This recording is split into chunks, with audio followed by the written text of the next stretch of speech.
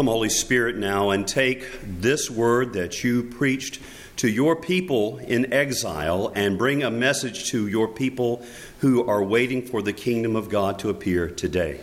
Lord, in the power of your Spirit, grant me utterance, give me the right words to say. I pray for clarity. I pray for conviction rooted in the truth of the Scriptures. And I pray for all of us that we would have open hearts and minds to hear what you may be saying to the church. We ask it in Jesus' name. Amen. You may be seated. These are the words of the letter that Jeremiah the prophet sent from Jerusalem to the surviving elders of the exiles and to the priests, the prophets, and all the people whom Nebuchadnezzar had taken away into exile from Jerusalem to Babylon.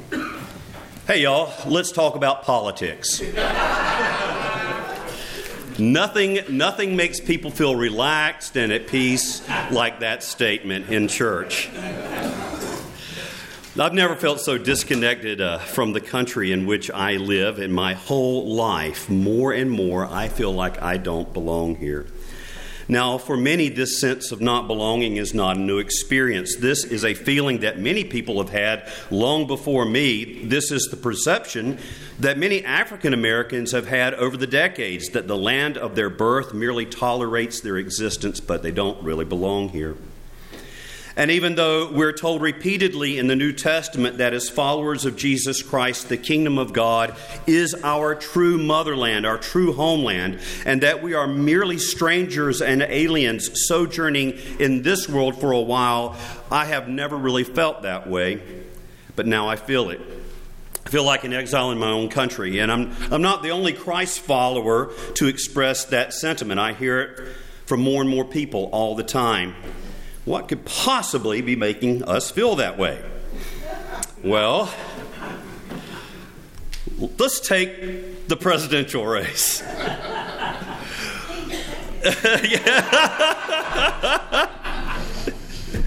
You know how much I love to talk about politics. I do it all the time.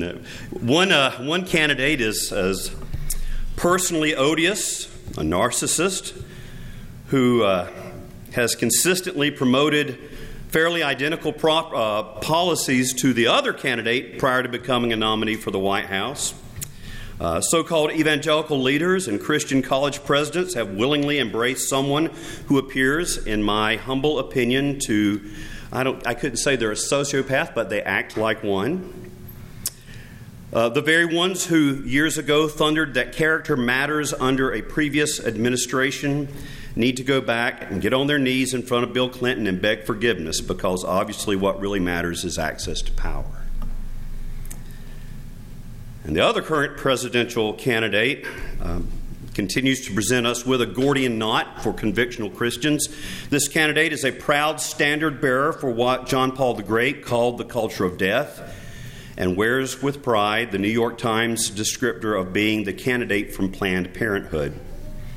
This candidate has likewise made no secret that she opposes First Amendment religious liberty for those whose Christian convictions run counter to the moral revolution we are experiencing in our country, stating laws have to be backed up with resources and political will, and deep-seated religious beliefs have to be changed. And that's just chilling. I'm reminded of the great philosopher Jerry Garcia, who said, constantly choosing the lesser of two evils is still choosing evil. Constantly choosing the lesser of two evils is still choosing evil. But that's really just the tip of the iceberg. It's not all. Legal structures in an expanding number of the United States are emerging that are criminalizing Christian conviction.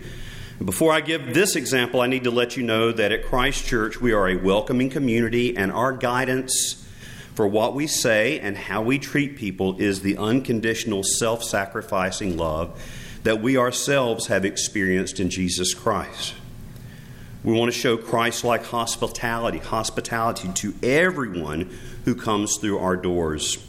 We already want to show love and welcome and respect to everyone we encounter, regardless of how they self-identify or where they're coming from.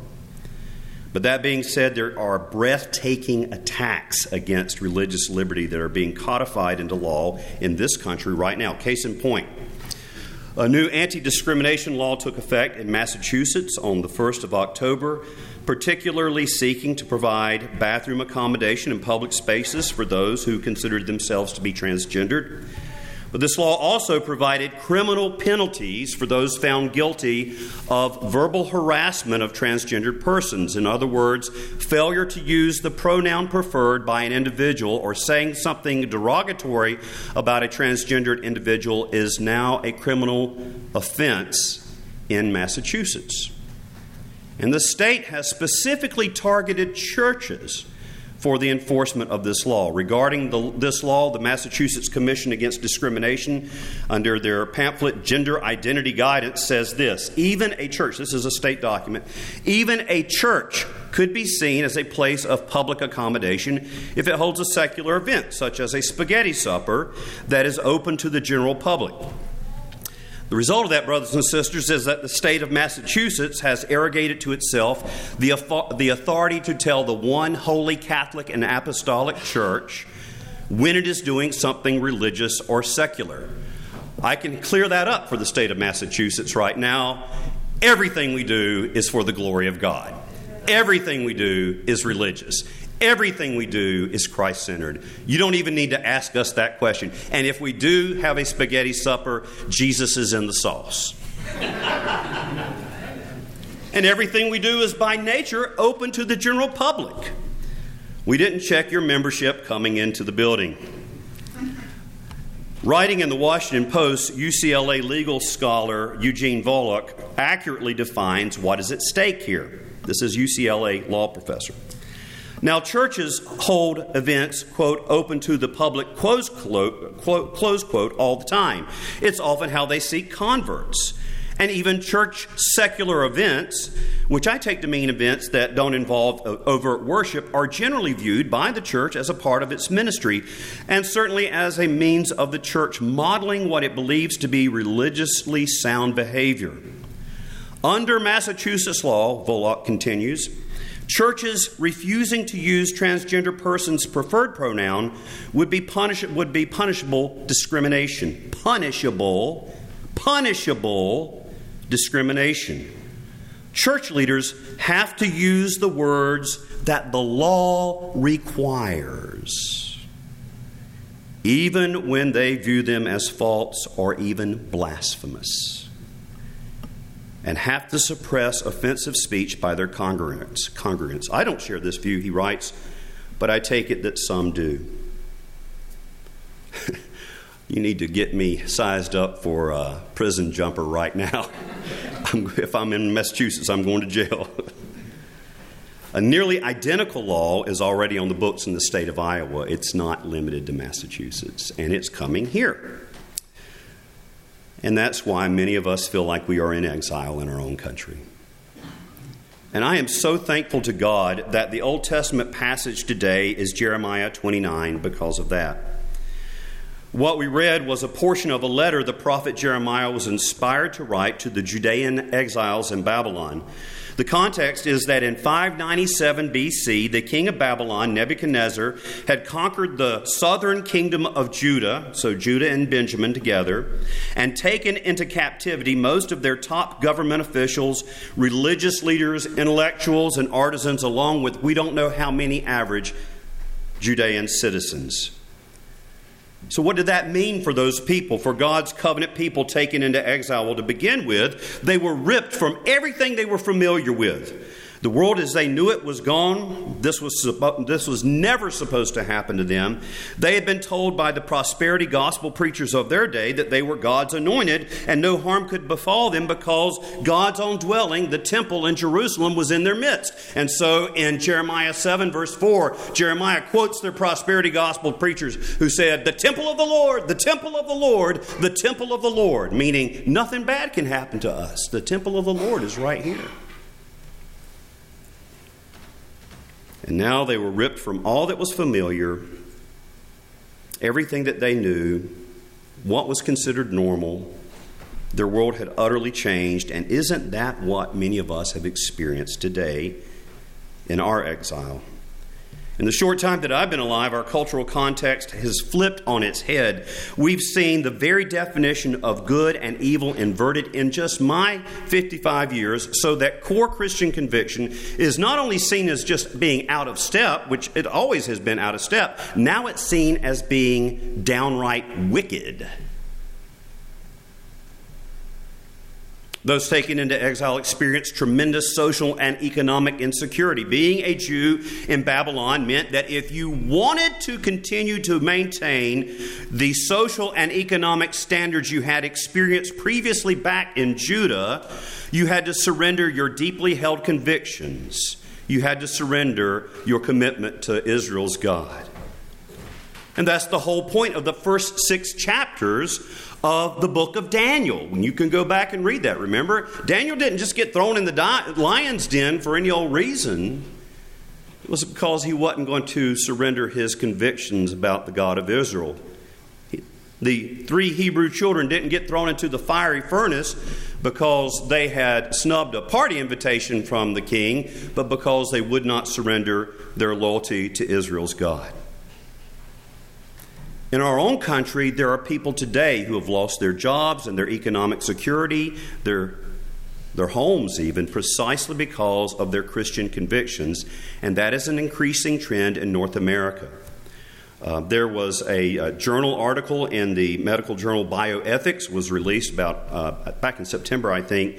In that article, it was argued that physicians, people who were entering into medical school, should be screened to make sure that they were on board with the current social and moral revolution in North America. And if they could not support abortion and euthanasia, they should not be allowed to practice medicine, or moreover, not even allowed in medical school.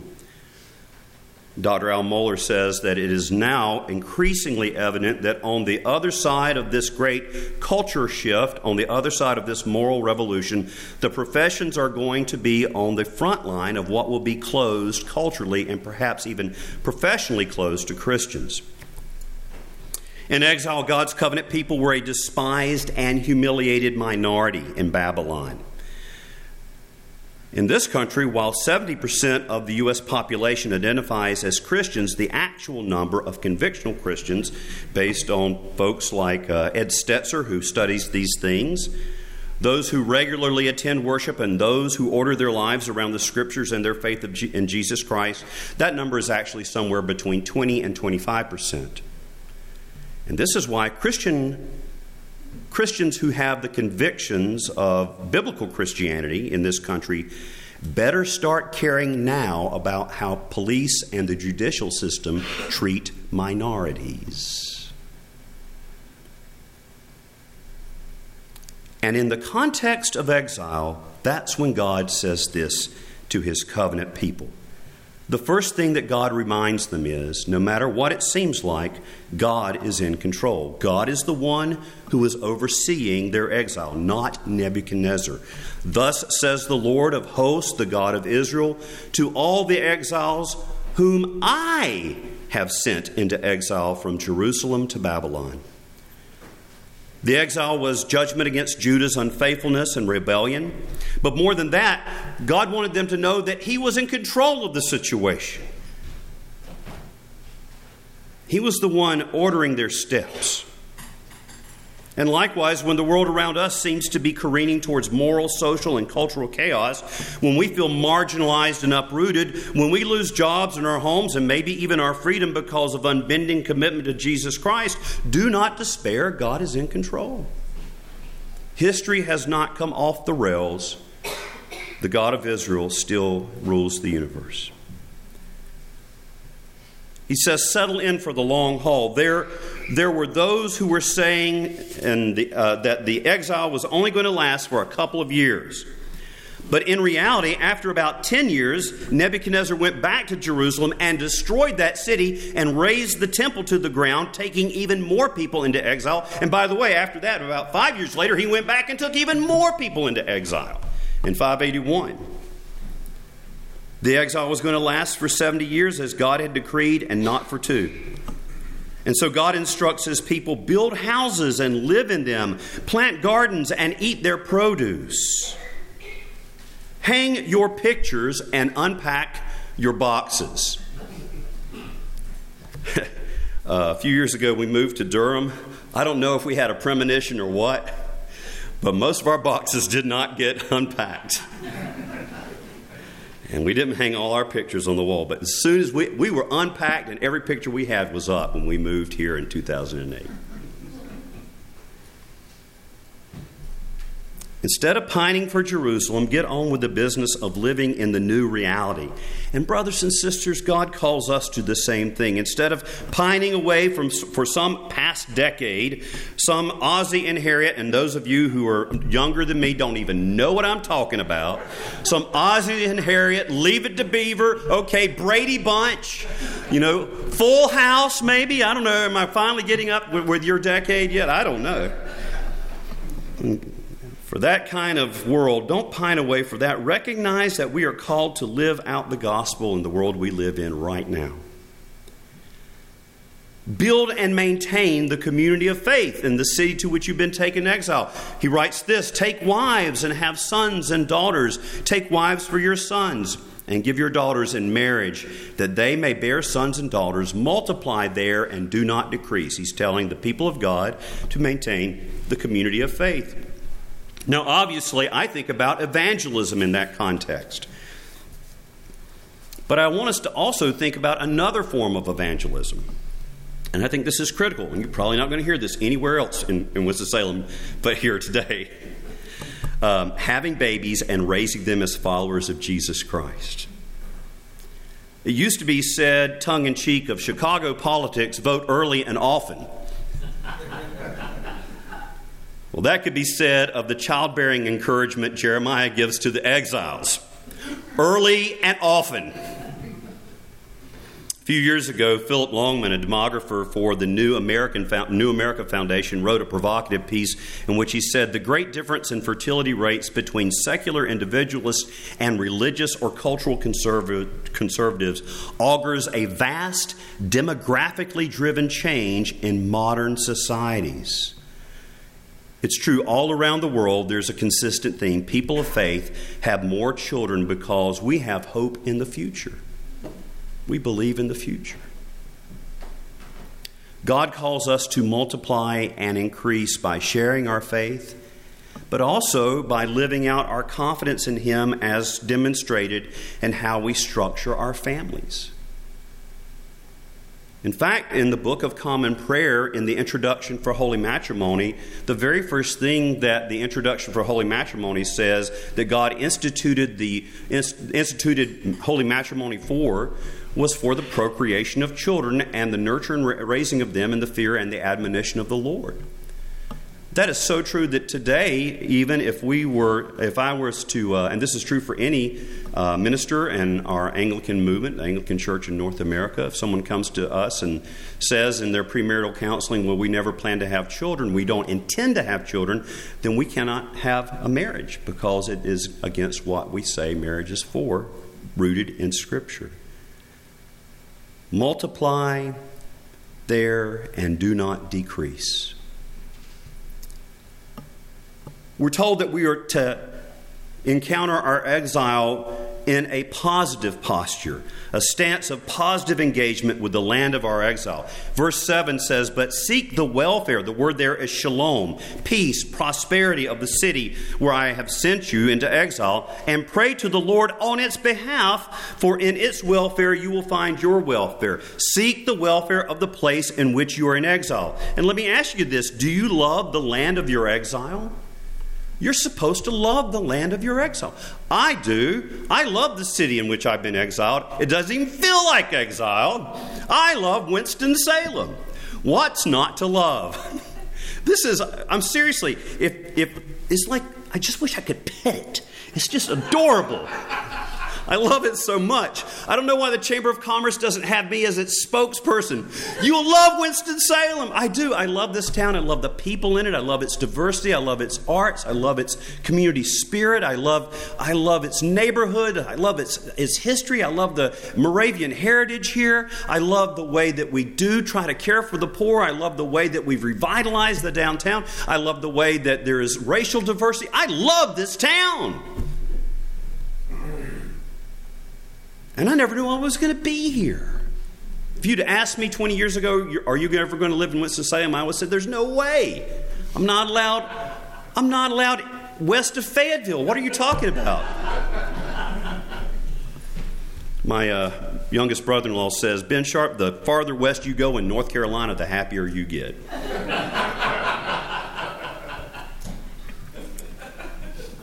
We love the city into which we have been sent, not by assimilating into the surrounding pagan culture on the one hand, and not by isolating ourselves through Christian tribalism on the other. We should be so much a part of this city for good that if we weren't there, we would be missed. And through the beauty of the city of God, we seek to win the city of man. Tim Keller, somebody who loves cities, writes, Jeremiah's letter told the exiles to neither assimilate nor separate, but live out their lives as a community seeking the peace of the city. So we are not only to be witnesses by our individual lives, but by the beauty of our communal life. I don't want to just stop right there. One of the comments I heard from multiple people, multiple times at the cookout, where the Great Plague originated last week. It swept through the community. I'm surprised there's anybody here this morning.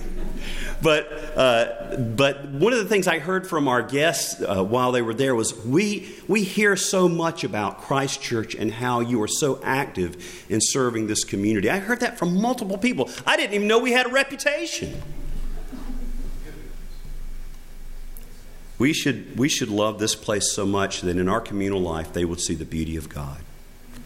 Keller goes on to say, we do this through generosity with money and simplicity of life. Through races and classes loving together over barriers.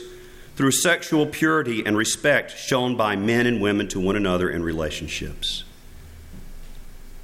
The scripture here says God commands his people to pray to the Lord on its behalf. Pray for the city. Pray for this nation. If you and I give up on prayer, we have fallen into despair. And despair is not a Christian virtue. The prayers of the people are not just for the clergy to pray. Sometimes we pray because we are afraid of dead air in prayer. Dead air in prayer. The prayers of the people are the prayers of the people. Lift up your voice audibly. And when those categories come up, praying for the world and for the church, when the categories come up for praying for peace and justice, when those categories come up, speak out and pray for the city. Pray for the nation. The community of faith is blessed when it blesses the city. So are you worried about your place or the place of the church in the culture? Well, as we seek the blessing and the welfare, the shalom of the land of our exile, the church will be blessed. For it is in its welfare you will find your welfare. So, beloved, no, we don't belong here. We never belonged here, even when we felt like we belonged here. But in love, we do serve here. Jesus went to the city. Jesus went to Jerusalem, the city that he loved so much that he wept over. And he said, "Oh, Jerusalem, Jerusalem, how often would I have gathered you to myself as a mother hen gathers her chicks beneath her wings, and you would not." And he wept. And he went to that city and he was rejected, and he was taken outside the gate and nailed to a cross. But by accepting even that humiliation, what the city did not realize was that he was working God's plan of redemption in the world. Again, Tim Keller says, Jesus went down to the city and was crucified outside the gate, sent into the howling wilderness, the biblical metaphor for forsakenness, losing the city. Jesus lost the city that was so that we can be citizens of the city to come, making us salt and light in the city that is. Our citizenship is in the city to come. And by His grace, He equips us for the city that is. Yeah, we're in exile, but we are here for the good of the city into which we have been exiled.